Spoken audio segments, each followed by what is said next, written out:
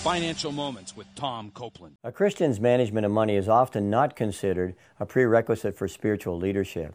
This is unfortunate because God instructs us to ensure that spiritual leaders manage money God's way. For example, a church elder must not be a lover of money and must manage his own family well, which would include managing family finances in a godly fashion.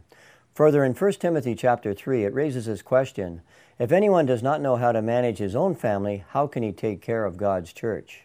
And in Luke 16:11, Jesus said, if you have not been trustworthy in handling worldly wealth, who will trust you with the true riches? Since some biblical scholars interpret true riches to include spiritual responsibilities, then we can conclude that one prerequisite for spiritual leadership is faithfulness in managing money according to God's principles and God's will.